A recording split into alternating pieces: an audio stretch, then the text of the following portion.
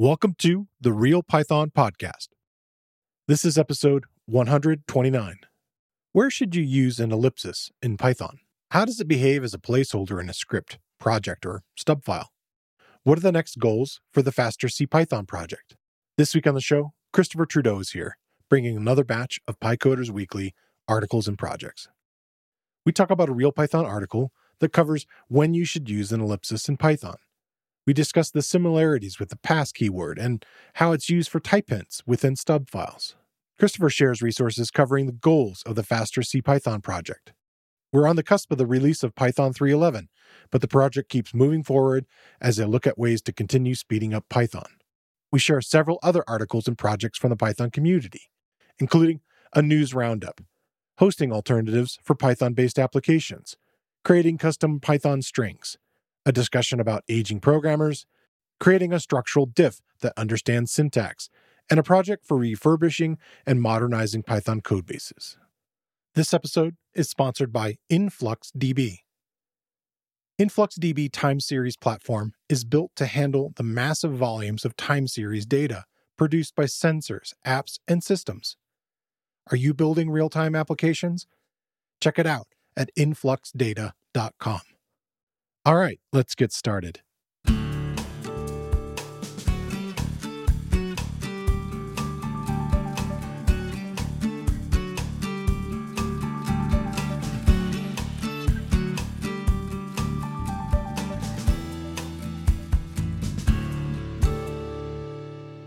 The Real Python Podcast is a weekly conversation about using Python in the real world. My name is Christopher Bailey, your host. Each week, we feature interviews with experts in the community and discussions about the topics, articles, and courses found at realpython.com. After the podcast, join us and learn real-world Python skills with a community of experts at realpython.com. Hey, Christopher, welcome back. Glad to be here. We have a couple little short news items to kind of begin with. We're going to have a nice, good discussion that's very near and dear to our hearts, I guess. So. Our old failing hearts, spoiler alert. Yeah, exactly. Yes, that's right. So first little chunk of news is there's been a security release for Django. So 4.1.2, 4.0.8, and 3.2.16. It resolves a potential denial of service attack with internationalized URLs. So get your fixes out there before you end up in trouble. And then the second piece of news is a new PEP has surfaced. It's PEP 698. It's called Override Decorator for Static Typing. The idea here is to provide a decorator that is a type hint for methods in a child class that override their parent's method. If this gets accepted, tools like MyPy or your IDE will be able to warn you if there's an incompatible change between the child and parent. So say you renamed a parent's method but forgot to rename the child method that was overriding it, that would normally only ever show up at runtime when you tried to call super. With this decorator, the typing tools will be able to warn you about the mistake. So it'll be interesting to see if it gets accepted. It's funny how many little pieces of typing and enhancements keep building up every release. It seems to be a common thing. Yeah. We'll talk more about that next week with 3.11. Yeah, definitely. That brings us into our topics this week. And the first one was, I guess, kind of a news one, but it's an article written after the news kind of broke. People might be aware that Heroku has changed their pricing plan. They have had a free tier for a long time, and they're discontinuing that. Heroku, as a organization, is owned by Salesforce. I don't know if they're pushing it one way or the other. But one of the things about that is a lot of tutorials, just even some of RealPython's own tutorials, have been written with the idea that, you should be able just to pop that into a free tier plan. This article is addressing it. It's titled Heroku Alternatives for Python-Based Applications. It's by Nick Tomazik on testdriven.io. I think it's a really well done survey of these things. It actually dives a little deeper into, what is Heroku and what was its sort of specialty at first? I have liked using Heroku, especially in the tutorial space, because it didn't really require you to get too deep into the DevOps part, which is very nice.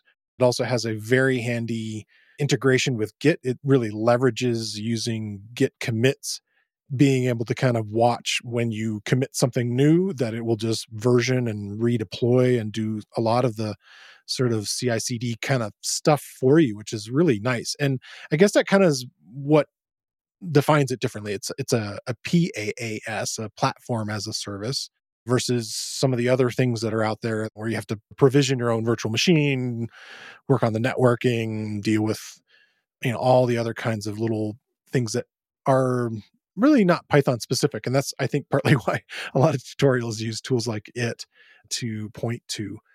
And Heroku is great. I mean, it's a great service and people should pay for things, but I totally understand tutorials not wanting to require an investment to get into it. And another note, Real Python is hosted on Heroku, and it's done really well for us there.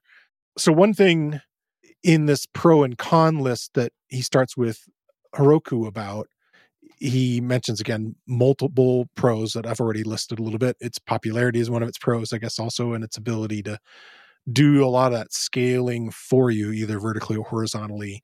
It is very dashboard kind of based, where you have a hand on some of the controls, but a lot of it is happening for you behind the scenes, which a lot of people would prefer either way more ability to look at the status of things and understand what's happening. So I can see that as a pro and a con.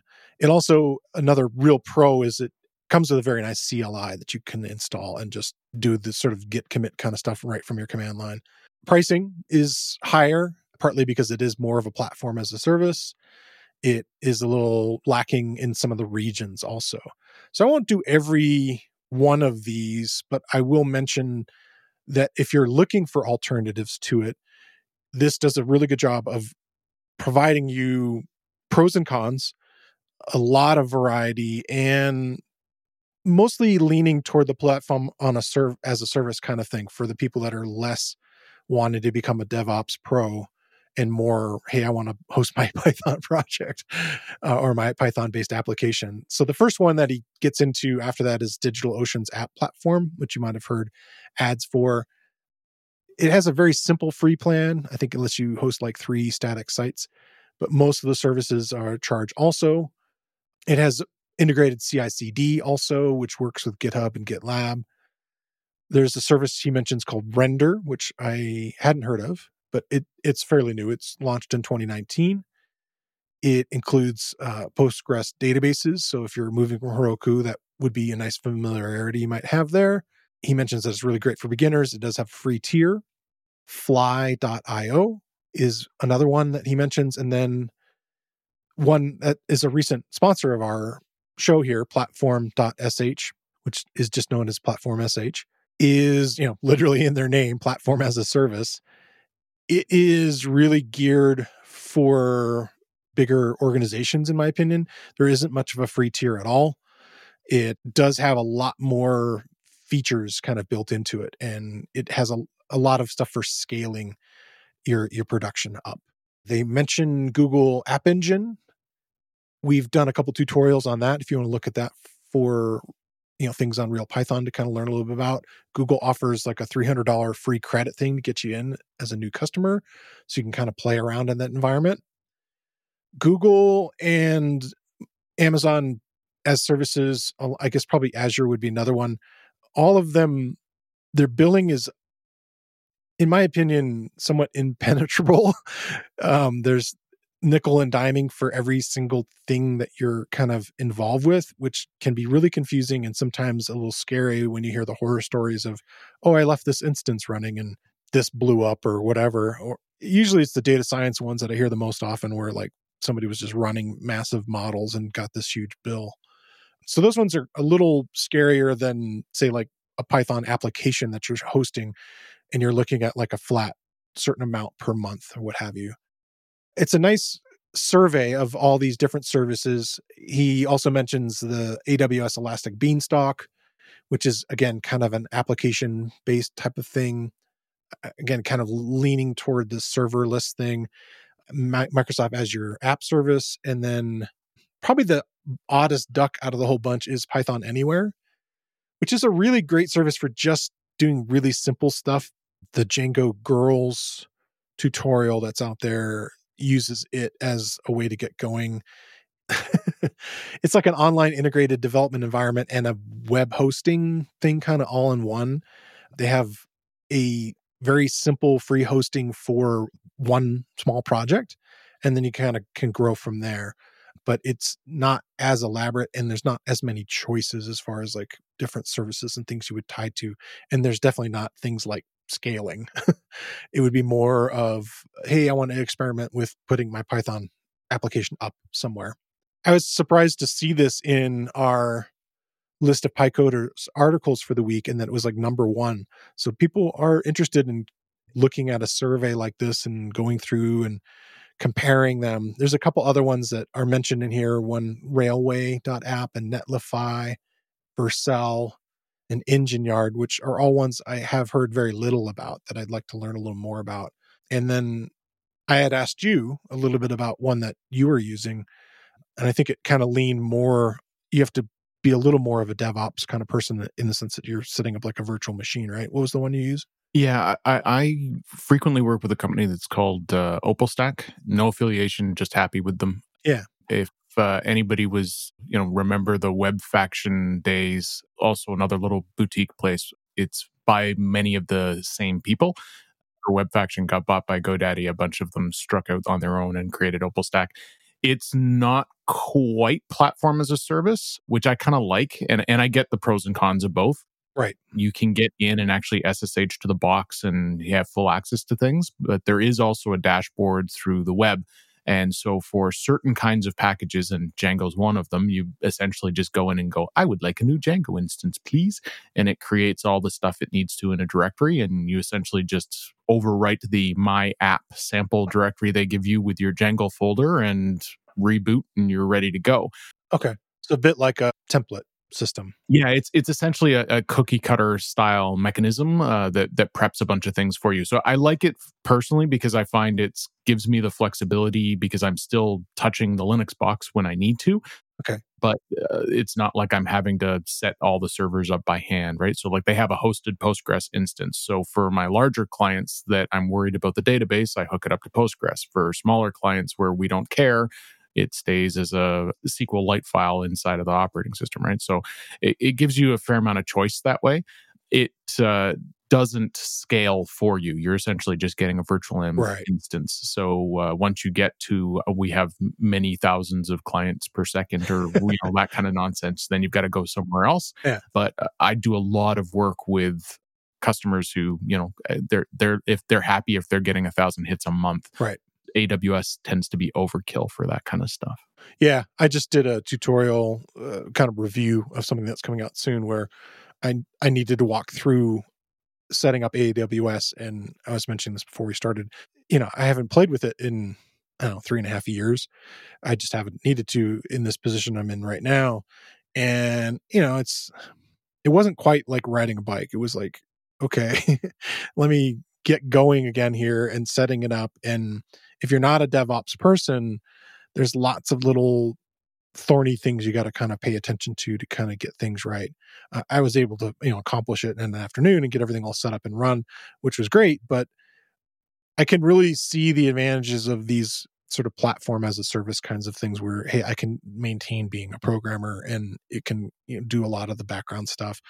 And even just that extra step of like, hey, here's a template that has most of the things already configured as opposed to just raw configuration stuff. And even just like, I had to pick, which Linux box I was using. I had to update everything, install Python on it, set up my keys and all that kind of stuff. And, practice a lot of these tools that were just a slightly rusty, just because you just do different things, and that it's fun being a person who has to solve lots of different problems, but sometimes it's nice to focus on different things if that's not going to be your day in and day out. So lots of different choices here for you to kind of look through. And I think they really have a nice spectrum for what you might be searching for. What's your first article this week? First one is called Python 3.12 Goals, Faster Python Ideas. So I know we're right on the crux of 3.11 being released, so I'm just going to skip that altogether and we're going to start talking about 3.12 next year already. Yeah. This article, did you hear my air quotes? It's a posting on GitHub, and it's connected to the Faster Python project, and it talks about the performance goals for 3.12. So 3.11, and we're going to talk about this a bit next week, introduced a new thing called an adaptive opcode specialization. And that's fancy talk for doing inline replacement of certain parts of the bytecode to improve performance. So say you've got a loop that's doing math on some floats. Python 3.11 can see this and replace the generic multiply with a float-specific multiply, making your code more efficient. It only does this for repeatedly visited operations, like in a tight loop or functions that you're calling frequently. So 3.12 is planning on building on this, sort of taking it to the next level. Some of the bytecode operations are going to be broken down into smaller intrinsic parts. So the simpler opcode should be able to provide more opportunity for optimization and make it easier to do just-in-time compilation type stuff. For our hardware geeks, this kind of echoes the idea that started happening in processors a couple decades back. The idea of taking assembly instructions were too big and unwieldy, so they got broken down into micro instructions, which Intel goes off and optimizes. The CPU does this for you, and you get better pipelining and all that kind of great stuff. So your compiler generates the same macro instructions, but the CPU figures out how to optimize it and give you instruction, branch prediction, all that kind of wonderful thing. So this is really the compiler, the Python compiler, doing a similar concept those basic codes are going to be broken down into building blocks. And the hope is that will help with speed. The next chunk that they want to work on is improving parallelism. So if you've been doing Python for a while, you've probably heard about the GIL. That's the global interpreter lock. It's a single global lock on Python for when certain kinds of operations are happening, and it's a big restriction when you're doing multi-threaded code. There have been many projects over the years to try and improve or remove the GIL. And in fact, some of the CPython competitors are based on the idea of we don't want a GIL. But it's extremely difficult to remove it and still support backwards compatibility with C extensions. So in 3.12, they're planning on moving the GIL into the sub-interpreter. So a sub-interpreter is like a tiny little copy of the interpreter that is currently only available in the C API.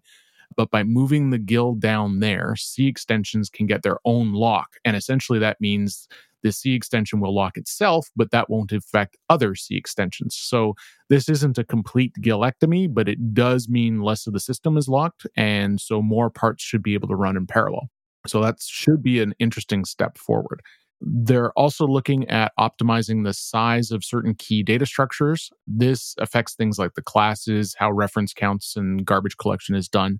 And by shrinking these things, the objects should result in overall shrinking of the memory footprint, and as well as the ability to cache things.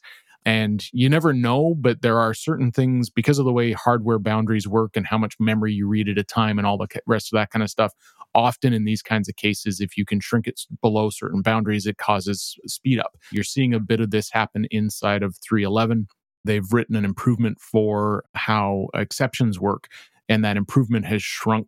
It's removed 240 bytes. Well, that doesn't sound like a lot, but when you've got that 240 bytes on every single function call, all of a sudden some of your functions are going to be to load faster and into the CPU in a single call. And so there's all these neat little side effects by shrinking memory. So they're trying to shrink more memory.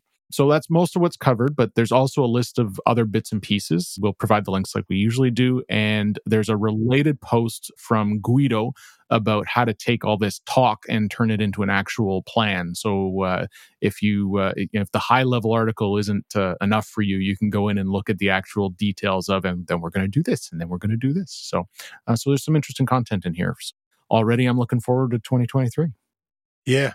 As you read through that, it just reminds me of the last 2 years of conversations I've had about this stuff and where all these different ideas are coming from. Lots of conversations about JIT, just-in-time compilers that I've had with a handful of people, the idea of sub-interpreters and different ways that could be handled, and all these other little optimizations. That definitely, it's neat to have this, group of people, and I guess the funding, with Microsoft really helping them to have truly a faster CPython project going. Well, and all of these things come out of PEPs, right? So you always sort of see it. It's like, oh, hey, that's an interesting idea. And then it's like 6 months later and like, oh, they seem to be doing it. And 6 months later, it's like, oh, hey, it's in the release, right? So you sort of see these pieces out. I did find an interesting sort of little extrapolation because, 3.9 increased speed, 3.10 increased speed, 3.11 increased speed. And if you follow the pattern, I think about 3 versions from now, the code will be finished before you run it. So if we just keep speeding it up, we'll be able to reach into the future and spit out your answer. It'll be fantastic. That curve will flatten off eventually, but we're still making progress. Yeah, truly. That's good. Time series data runs almost every technology, but building real-time apps in legacy databases can be a nightmare to manage. At Influx Data, creator of the time series data platform InfluxDB, they built their time series platform with tools so developers don't have to make wholesale changes to their product or application just to use InfluxDB.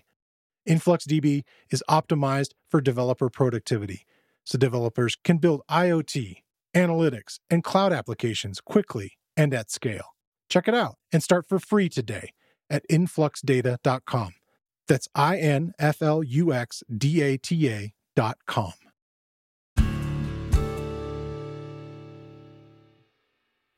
So my next one is what I thought was going to be a really super short article on RealPython. It actually ended up having some interesting stuff, and I did learn a couple of things inside of it. It's by Philip, who I mentioned last week. He has written an article titled, "When Do You Use an Ellipsis in Python?"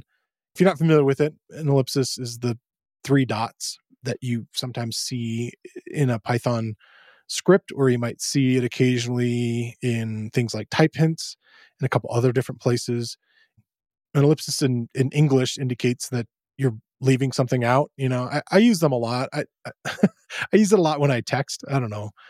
I just kind of want to I think I use it as my own weird form of humor, and you can imagine what happened next kind of thing. But something I didn't know is that the ellipsis is also written as an actual constant, the word ellipsis with a capital E. And if you were to use the comparator of is, so you could say ellipsis is ... and it would return true, which is kind of cool. I've never seen the word used inside of a Python program, but it was intriguing to see that. So those are kind of 3 main uses of where you might have seen this. Maybe it's the time when I began Python, which isn't that long ago, but my main way I would see a placeholder being used was the keyword of pass. And so you would see maybe as you're building something structurally and you want to say, okay, I'll go ahead and name this function. I'll actually define it, and I'll say define my function parentheses colon, and then maybe the next line indented in, you would see just pass. And the idea is that it would be kind of a to-do. My code will still run. You can even call this function, but it just does nothing. It just passes through and continues on. And the trend that I have been seeing is the ... instead. And probably the most common place I've seen it is when someone's sharing code, which I think is really smart, especially if it's proprietary code inside of an organization or something like that, and they want to ask a question about it or something like that. They could say, well, I have these functions here. This one's named this ... and so it doesn't have to include the actual body of it. And so it's a common way of implying code be here, and the code still would run. It just doesn't do anything. And so it's kind of a nice placeholder in that way. And so I thought, okay, that was going to be it. That's all we were going to talk about in this article. But he then goes into how it's being used in type checking. And that can be used in a couple ways. I was like, oh yeah, I've seen it in type checking, mainly in these sort of stubs that you would see in something like TypeShed. I don't know if you've heard of the TypeShed repo, where they're adding type hints to a lot of code that are additional libraries that are out there that maybe don't have type hints inside them, so that they might behave in the way that we like inside of a fancy IDE of getting autocomplete and things like that. And I would see it where the function, the main calling of it would have annotations of what the variables are that are being, what you are setting as parameters going in, and what would be returned, and what the types of those things are. But the body of the function would just be dot dot dot, indicating that this thing's going to happen here. And that's a way that you can kind of define these things, which I think is kind of neat. And then the other way that it's used is a way that actually I've seen in other languages, where they're doing this sort of specification of, if you're defining something in type hints and it maybe could have a variable length in the tuple, and it's homogeneous, meaning that, like, okay, you could say int, comma, dot, dot, dot, and that means that, okay, it could be 1 or it could be 7 ints or something like that that could be sent into this function. So the article goes a little deeper into that stuff and kind of shows it. And what's interesting is I kind of looked around at other languages that seems to be a fairly common use. I think JavaScript uses something similar in some cases to sort of show this list of arguments potentially inside of a callable. He gives one other use that I won't go into the details of, but this is another use I've seen in a couple other languages. This is specifically in NumPy, where he's talking about how it could be used to do a form of slicing, kind of tearing into some kind of matrix of things and pulling, everything up to here. And, you can get into the details of the article to kind of learn a little more about that if you are interested in kind of that shorthand of that operator. But I had a kind of a question for you. Like, there's one last thing that you might have seen it, which is like an unREPL. As you hit return, if you're not completed in a line, it provides a dot, dot, dot automatically, but it's just really a secondary prompt allowing you to write out like a function inside of a REPL type environment where you're completing something. Along with it indicating a spread of things, I've seen like in Bash where it could be used to do all the numbers in between, say 1 and 9. You could do 1, comma, dot, dot, dot, comma, 9, which is kind of interesting. I've seen that in some other languages. Are there other uses in JavaScript, or is just the one I'm thinking of? It's not an operator. It's one of the more new items in JavaScript. Okay. So I don't do a lot of ES6, so I don't know when they introduced it, but I've seen it kicking around. Yeah. But I think, as far as I'm aware, I think it's just there for variable number of arguments. Yeah. Seems to be common in lots of languages that way. Yeah. The kind of thing we would use. It's one of these things that I have been intrigued that over the last 3-4 years of using Python, I do see it more and more, where I was just seeing pass in its place, for like a function definition. And now we have a couple different new uses in the case of like type hints and stuff. So yeah, it's a nice little article kind of diving into concept of it and, when and where you would use it, and growing a lot of people's familiarity with it. I always forget it's there. I still use pass. I really should learn it. It'll save me a keystroke. But I always forget it's there. All right. So what do you got next? So this is a real Python article called Custom Python Strings Inheriting from, I'm going to call it STR for now so that we don't confuse things, versus user string. So last few episodes, I've been talking about my own courses, and this week I promise I'm not doing that. So of course, now I'm talking about a Leodonis article, because what else is there? Yeah. Yeah. So I don't know if he intended it, but this article's kind of a little sneaky. Nominally, it's about writing custom features for strings and how you can override them, but it kind of ends up being an accidental tutorial on object-oriented ideas in Python, how it all fits together. So it starts out showing you how to write your own string class that has a word count method. So you inherit from the str object and add a new method that counts words on the internal string. So far, so good. It's really add a method. It's not a big challenge. The next step is to attempt to write a new string class that automatically turns whatever you constructed it with into lowercase. And he walks you through what you might think is the first logical approach, and you overload dunder init like you usually do with classes, and then it fails. And you can't do this. It results in an exception. And that's because in Python, strings are immutable. So when you try to call super dunder init on your class, it blows up. Yeah.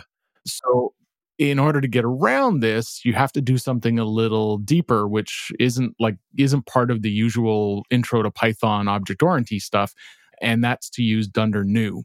So to build this lower string class, you overload dunder new instead of dunder init. And this is what I mean by sneaky. So you just learned about a little more about how objects are really constructed in Python. And every once in a while, I come across somebody who gets all cranky with me when I call dunder init a constructor.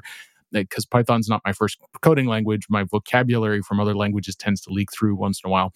And these finicky people are technically correct, which is the best kind of correct. Futurama shout out. And how they're technically correct is that dunder new is actually the constructor, whereas dunder init, it's where you initialize your variables. Yeah. So other object-oriented languages don't make this distinction, and hence why old people like me say constructor. So minutes ago, I mentioned the title, inheriting from str versus user string. And if you remember back that far, you might be able to guess where this goes next. So Python has another way of building string-like things. That's the user string object, which can be found in the collections module. User string is a wrapper class to the str data type, and as such, you can build on top of it by overloading the dunder init method, kind of like what you'd expect. So essentially, you can do that first attempt. You can do that if you're inheriting from user string instead of from str. The rest of the article walks you through how to modify a whack of dunder methods in order to make a string class that behaves as if it were mutable. So again, sneaky. So not only do you have a better understanding of all these string-like things, but by the time you're done, you've got an idea of how constructors really work and some of the mutation methods like dunder set item and dunder delete item. So it's, as often I find with Leodonis' stuff, it's like, oh, this should be a simple article. And then you get into the loads of the depth of how things work. Surprise. And there's some really good insight in here. So yay, Leodonis. Yeah, I dig it. I like the example where, yeah, try it out. It'll blow up in your face, kind of thing. Yeah. You're like, oh, what a great way to find out. Yeah, and I've been actually learning, he's been writing a lot about this sort of stuff lately, and Darren Jones has been turning them into video courses, and so I've been kind of diving pretty deep into, multiple constructors, quote unquote, things like that, and kind of learning that real big difference between new and init, which isn't typically covered in object-oriented Python, like kind of like the level 1 kind of stuff. Appropriately, right? Like it's not Right. necessary. You're needing, generally, if you're starting to touch dunder new, you're starting to muck about. You're getting into like metaprogramming land or close to it, right? So it's an interesting conceptual thing. Like I said, you don't see it in a lot of languages, so it's one of the weird little corner cases of Python. Yeah, and why you need to be technically accurate. Yes. I guess. Cool. All right. That takes us into our discussion this week, and why we were laughing at the very beginning of the program is it's a Hacker News thread, and it starts with just aging programmer. And we're like, oh no. And so Steve Perkins writes more of a comment than a question. First sentence, I'm approaching 50. Period. And we both kind of laughed. And so the two Christophers here are both, let's say, older than Steve. So, yeah, I was reading through this. It was very interesting. He's talking a lot about when he thinks he's going to retire, or even having the option to retire.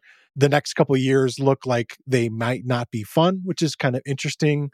He's talked about getting different roles, and again, it's really more of just like, hey, this is happening to me and I've been thinking about it, and then man, it's a big thread.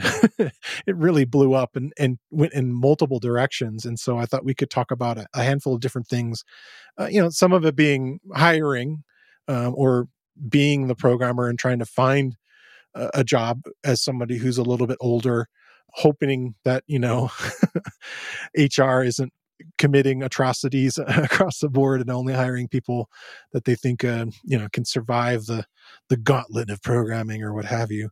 But it ended up bringing up a lot of different thoughts as I kind of went through it and looked at it, sort of subtopics. And you said you had a couple, so maybe we could start with yours, and then I got my big list. Sure. One of the things that I kind of found as I was reading through it is there is, at risk of going into all kids these days, All right. there definitely is a generational difference in approach, right? And there was this great phrase that I saw in it, which was, "They're inventing things faster than I can acquire them." Yeah. And this is what I mean by a generational thing. When I started out, there was really two programming languages that were taken seriously, right? There's more versions of Python than that. True. Yeah. So, and I see it as well, not just in that, but there's also, it was very, very difficult to learn anything about computers without understanding the hardware when I started out, because you were operating at that level. Yeah. And when I talk to younger folks, it always surprises me that they've just abstracted it away. And part of me, because it's the way I learned. I'm sure the first people who said, "Yeah, you know what, we don't need to teach Latin in school," all went, "Wait, but that's how you teach language, right?" So I'm not kind of on both sides of it, right? Like, I think there's value in understanding those things, and I think there's reasons why some programs blow up, because hey, you ran out of memory, and that used to be a thing you had to think about all the time. Right. So I think there's definitely it's not just age. I think what we've been exposed to and what your first programming language is, and those things all influence you over your career. So that I thought was kind of interesting. Some of it has changed over time as well. Like, I'm just as bad as everybody else when it comes to copy and paste from Stack Overflow and Google Answers and all the rest of it. None of that existed when I started. Right.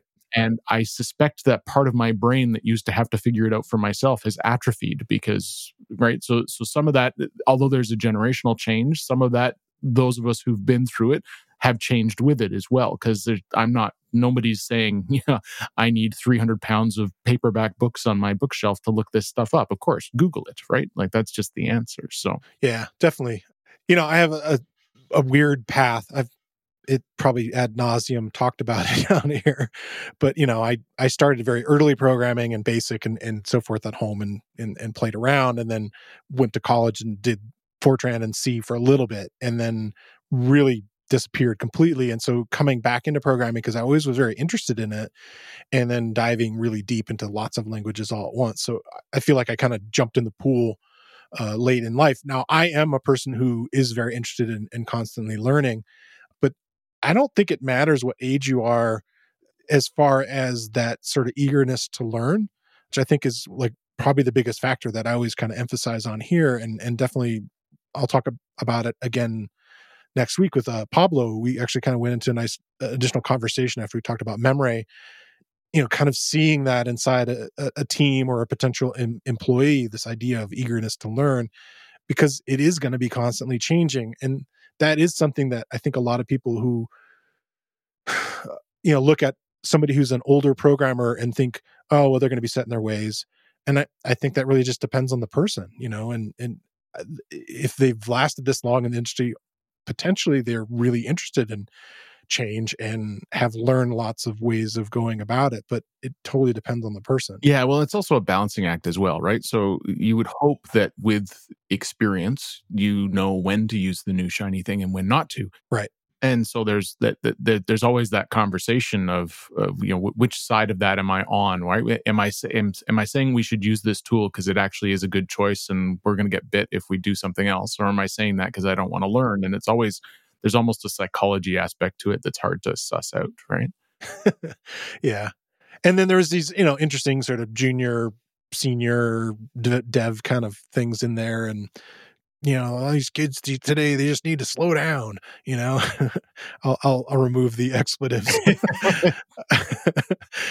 Frantically copying and pasting and watching them Google stuff and, pasting stuff in, and then just like, oh, wow, that didn't work. And then they don't completely remove it and then, go on and so forth. And I think of that when I think of potentially these additional new tools beyond the internet that kind of came in between, right? Of what is an older program going to be doing, but like looking at code that's been auto-generated, and does this actually compile and run, and or whatever, which is kind of intriguing to think about. Like I think that's always a problem, and it kind of depends on where people are coming from. And one of the other things that they talked about quite a bit is the idea of moving from job to job.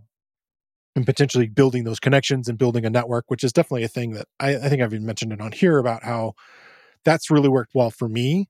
Other people would just mention just my ability to learn how to do stuff to a different team, and then potentially I was being cherry picked, and moved over to something else, some other interesting projects.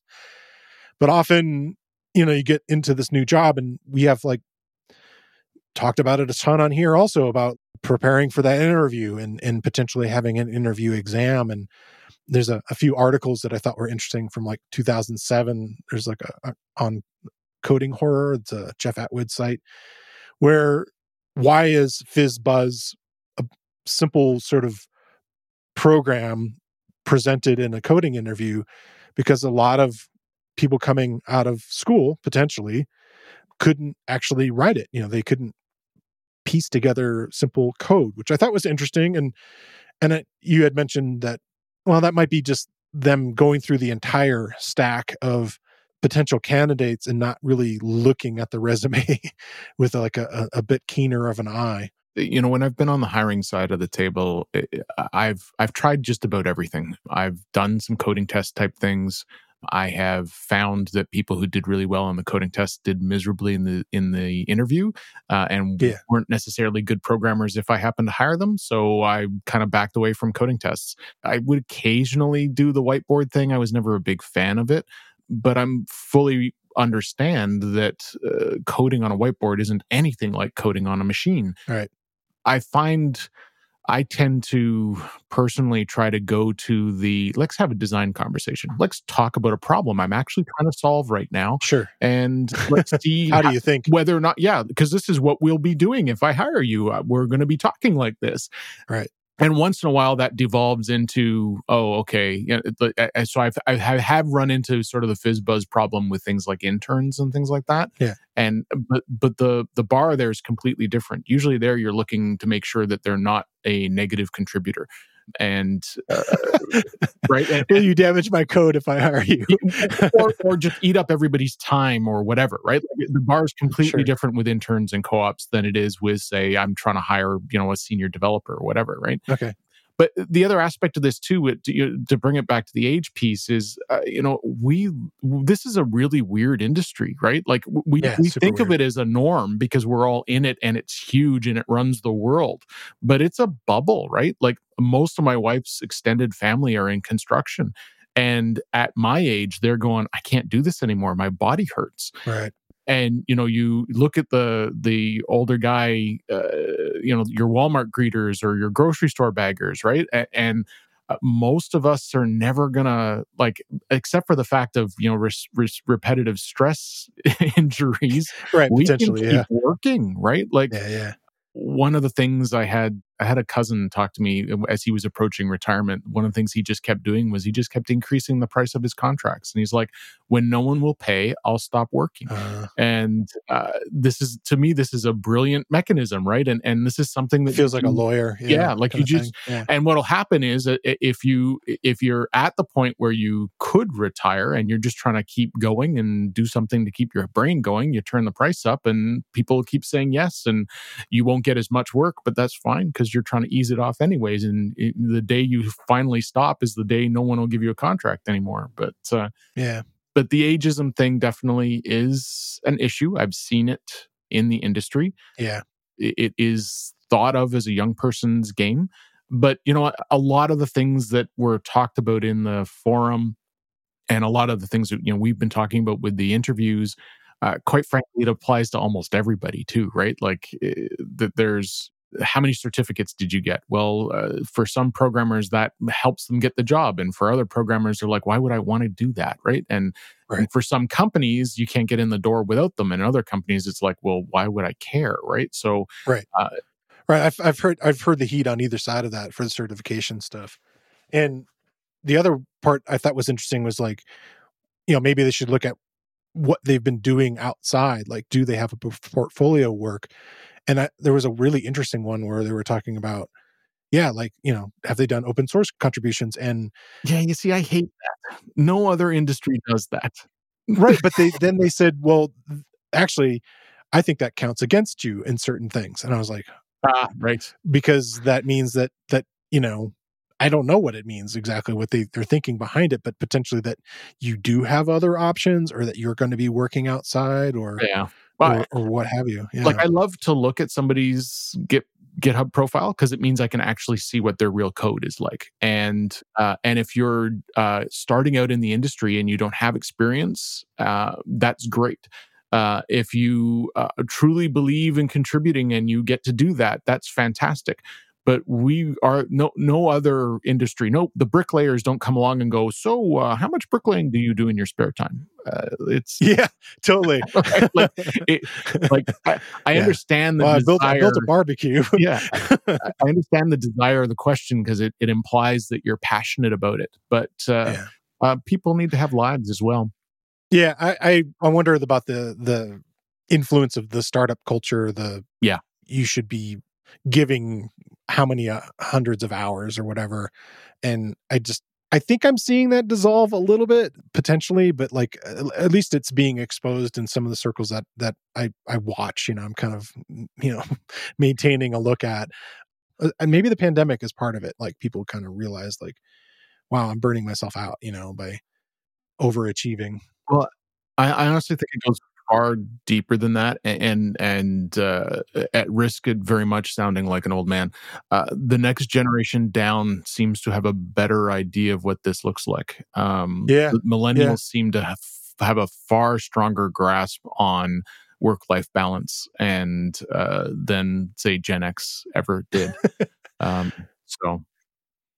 Which is funny because we're supposed to be the slacker generation, so you'd think it would have been Yeah. us, but, is what it Yeah. is. Too funny. All right. Well, we'll leave that as an open thing because we're old. Can always come back and talk about it. This week, I want to shine a spotlight on another Real Python video course. It dives further into a topic that we touch on this week. It's titled Providing Multiple Constructors in Your Python Classes. The course is based on a Real Python article by Leodan Esposo Ramos. And in the video course, instructor Darren Jones shows you how to use optional arguments and type checking to simulate multiple constructors, how to write multiple constructors using the built-in class method decorator, and how to overload your class constructors using the single dispatch method decorator. You also get a peek under the hood at how Python internally constructs instances of a regular class and how some standard library classes provide multiple constructors. Having the tools to provide multiple constructors will help you write flexible classes that you can adapt to changing needs. Real Python video courses are broken into easily consumable sections, and where needed, include code examples for the techniques shown. All lessons have a transcript, including closed captions. Check out the video course. You can find a link in the show notes, or you can find it using the enhanced search tool on realpython.com. Let's dive into projects. What'd you bring this week? Sure. So this one, I was looking at a tool called Difftastic. Technically not a Python tool, but a tool that supports Python. So what Difftastic does is give you diff information on code with the added benefit that it actually understands the code. Oh, nice. It understands over 30 different programming languages, and Python's one of them. And you end up with far more useful diffs because it's actually diffing code trees rather than just say line by line. So I just finished recording the course of the new features in Python 3.11. And part of that course shows off a new concept inside of Async.io called a task group. And in order to explain how that works, I had some 3.10 code and some 3.11 code that uses the new feature. And as you would guess, those two pieces of code are fairly similar, but all the code does is create some parallel routines, and how they're spawned is slightly different. So when I run a diff on those scripts, if a regular diff would basically just say, hey, all these lines have changed. Yeah. What Difftastic says is, oh, you seem to be using the same factory here, and this part are, different base objects, but the function that you're passing into the factory is the same. So you're seeing things far more specific to how Python actually works. Nice signposting there, as opposed to just different. Yeah, exactly. So like if you think of a simple use case, which would be say like an if statement. Say you've got an if statement, and then you go back into your code and you need to make it multi-line. You got to add another clause. So an old diff would highlight both of those lines because you've added like a continuation character and you've added a new clause. Difftastic would actually say, oh, that this line is the same and just you've added the clause and highlight the difference character rather than saying the lines are different. So there's some interesting kind of highlighting to this and a different way of kind of looking at your code. It automatically detects what language you're processing, but it also supports a dash dash language flag in case whatever you're feeding it it's not happy with. And it can compare files as well as directories, just like regular diff, and has some fine grained arguments for highlighting how you change the highlighting and how it incorporates, so that if you're plugging it into, say, an IDE or into Git or one of those other tools that integrate with diff, it supports doing that. And you can change how things are highlighted. The core coder is a gentleman named Wilford Hughes, but there's like 230 contributors, so there's a lot of activity going on. Wow. Yeah, and they were updating even just a couple weeks ago. So so if this is this might help you find out what's changed in your code or be able to look at your code in a different way from before. So another little useful tool for your toolkit. Nice. I guess following the theme, mine is a GitHub project called Refurb. Refurbish and modernize your Python code bases. It's by, well, the GitHub name is Dosisod, Dosisod. Nice palindrome there. His name's Luke. And it's kind of a cross of things. It's not as elaborate a refactoring tool as something like Sorcery. And it's not really purely a linter. It's a tool, again, they say, for refurbishing and modernizing Python code bases. So the idea is, what are things that have changed in the language to make it more elegant and work smoother and more modernly, if you will? Things like using pathlib is one of them. Even just the ability to do, instead of having like a context manager of with open as multiple lines of stuff, to read a text file, you could use path, calling path, and then read text, which is, again, optimizing a lot of things. Looking at and the or statements, how you might have, if you have like a chain of those, like ways that you could probably do that with a sort of a comparator. Simplifying, there's like all kinds of little ones that are in it, and they keep adding them. So again, it's not 100% the same as like refactoring, but partly because it has these nice CLI flags that have the ability to kind of show you why they're different. One of the first examples they show is, maybe you're coming from a different language where you have to assign a variable type and tell it what the type is. And so like you type something like name equals str, and then in parentheses, you put the string Bob, quotation marks around it. Well, you don't need to do that in Python. You don't need to cast a variable during assignment. That's not like something that needs to happen, but a beginner might have had to do that in a different language and set up what this variable is going to be. You just, in Python, you just put name equals and then quotation marks Bob, and that makes it a string because you've basically assigned it to a literal string. And the same with like a number, like an integer or a float or what have you. And so like it would make a suggestion there and then explain why that's happening. It has also a flag for ignoring certain types of errors. It's got a really nice CLI to it. And you can also set it up in a pre-commit way, the way you might do for Black or iSort, which is another one that got mentioned this week again. We've talked about it ourselves on E100, and then also episode 97, I talked to Adam Johnson about iSort. So lots of these little tools that you could kind of put in your tool belt to kind of say, well, am I doing this properly? Am I doing this in kind of a smart way, in a Pythonic kind of way? So yeah, I thought it was kind of a neat little package called Refurb. Yeah, so there's interesting stuff in there. When if I remember correctly, when I found it, it was through a Hacker News conversation talking about it. Oh, okay. The opinion in the discussion part seemed to be mixed as to whether or not you should use it in a CI/CD sort of scenario. And part of that was because some of the suggestions are the kinds of things that are opinionated. Very opinionated it is, yeah. Yeah. And this is what, as soon as the internet's involved, someone's going to speak up, but that's not how you do that. And Right. the examples I saw were great. And I could see it as a kind of the same way I use a linter, where I'm sort of, okay, Very linter like here, okay, do it as part of my process. I don't know whether personally I'd put it in the CI/CD, or if I was working with like an older code base or something. Right. That's something it does, right? Because it runs in 3.10 Yeah. Only, but it will look at code that's been written in 3.6 and up. Yes, which, and if you're wondering why is it 3.10, this is one of, the underlying implementation uses the new match mechanism. Okay. So there's another reason to go looking at this.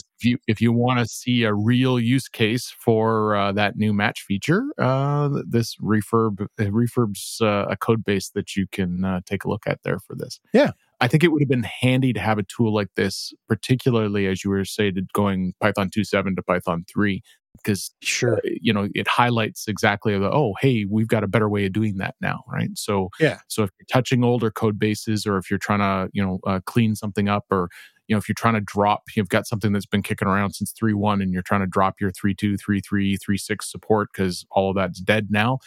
Running a tool like this could also result in removal of certain kinds of imports and things, as well as you get rid of the older stuff. Yeah. All right. Well, thanks again for bringing all these PyCoders articles and projects, Christopher. Always fun. Talk to you soon.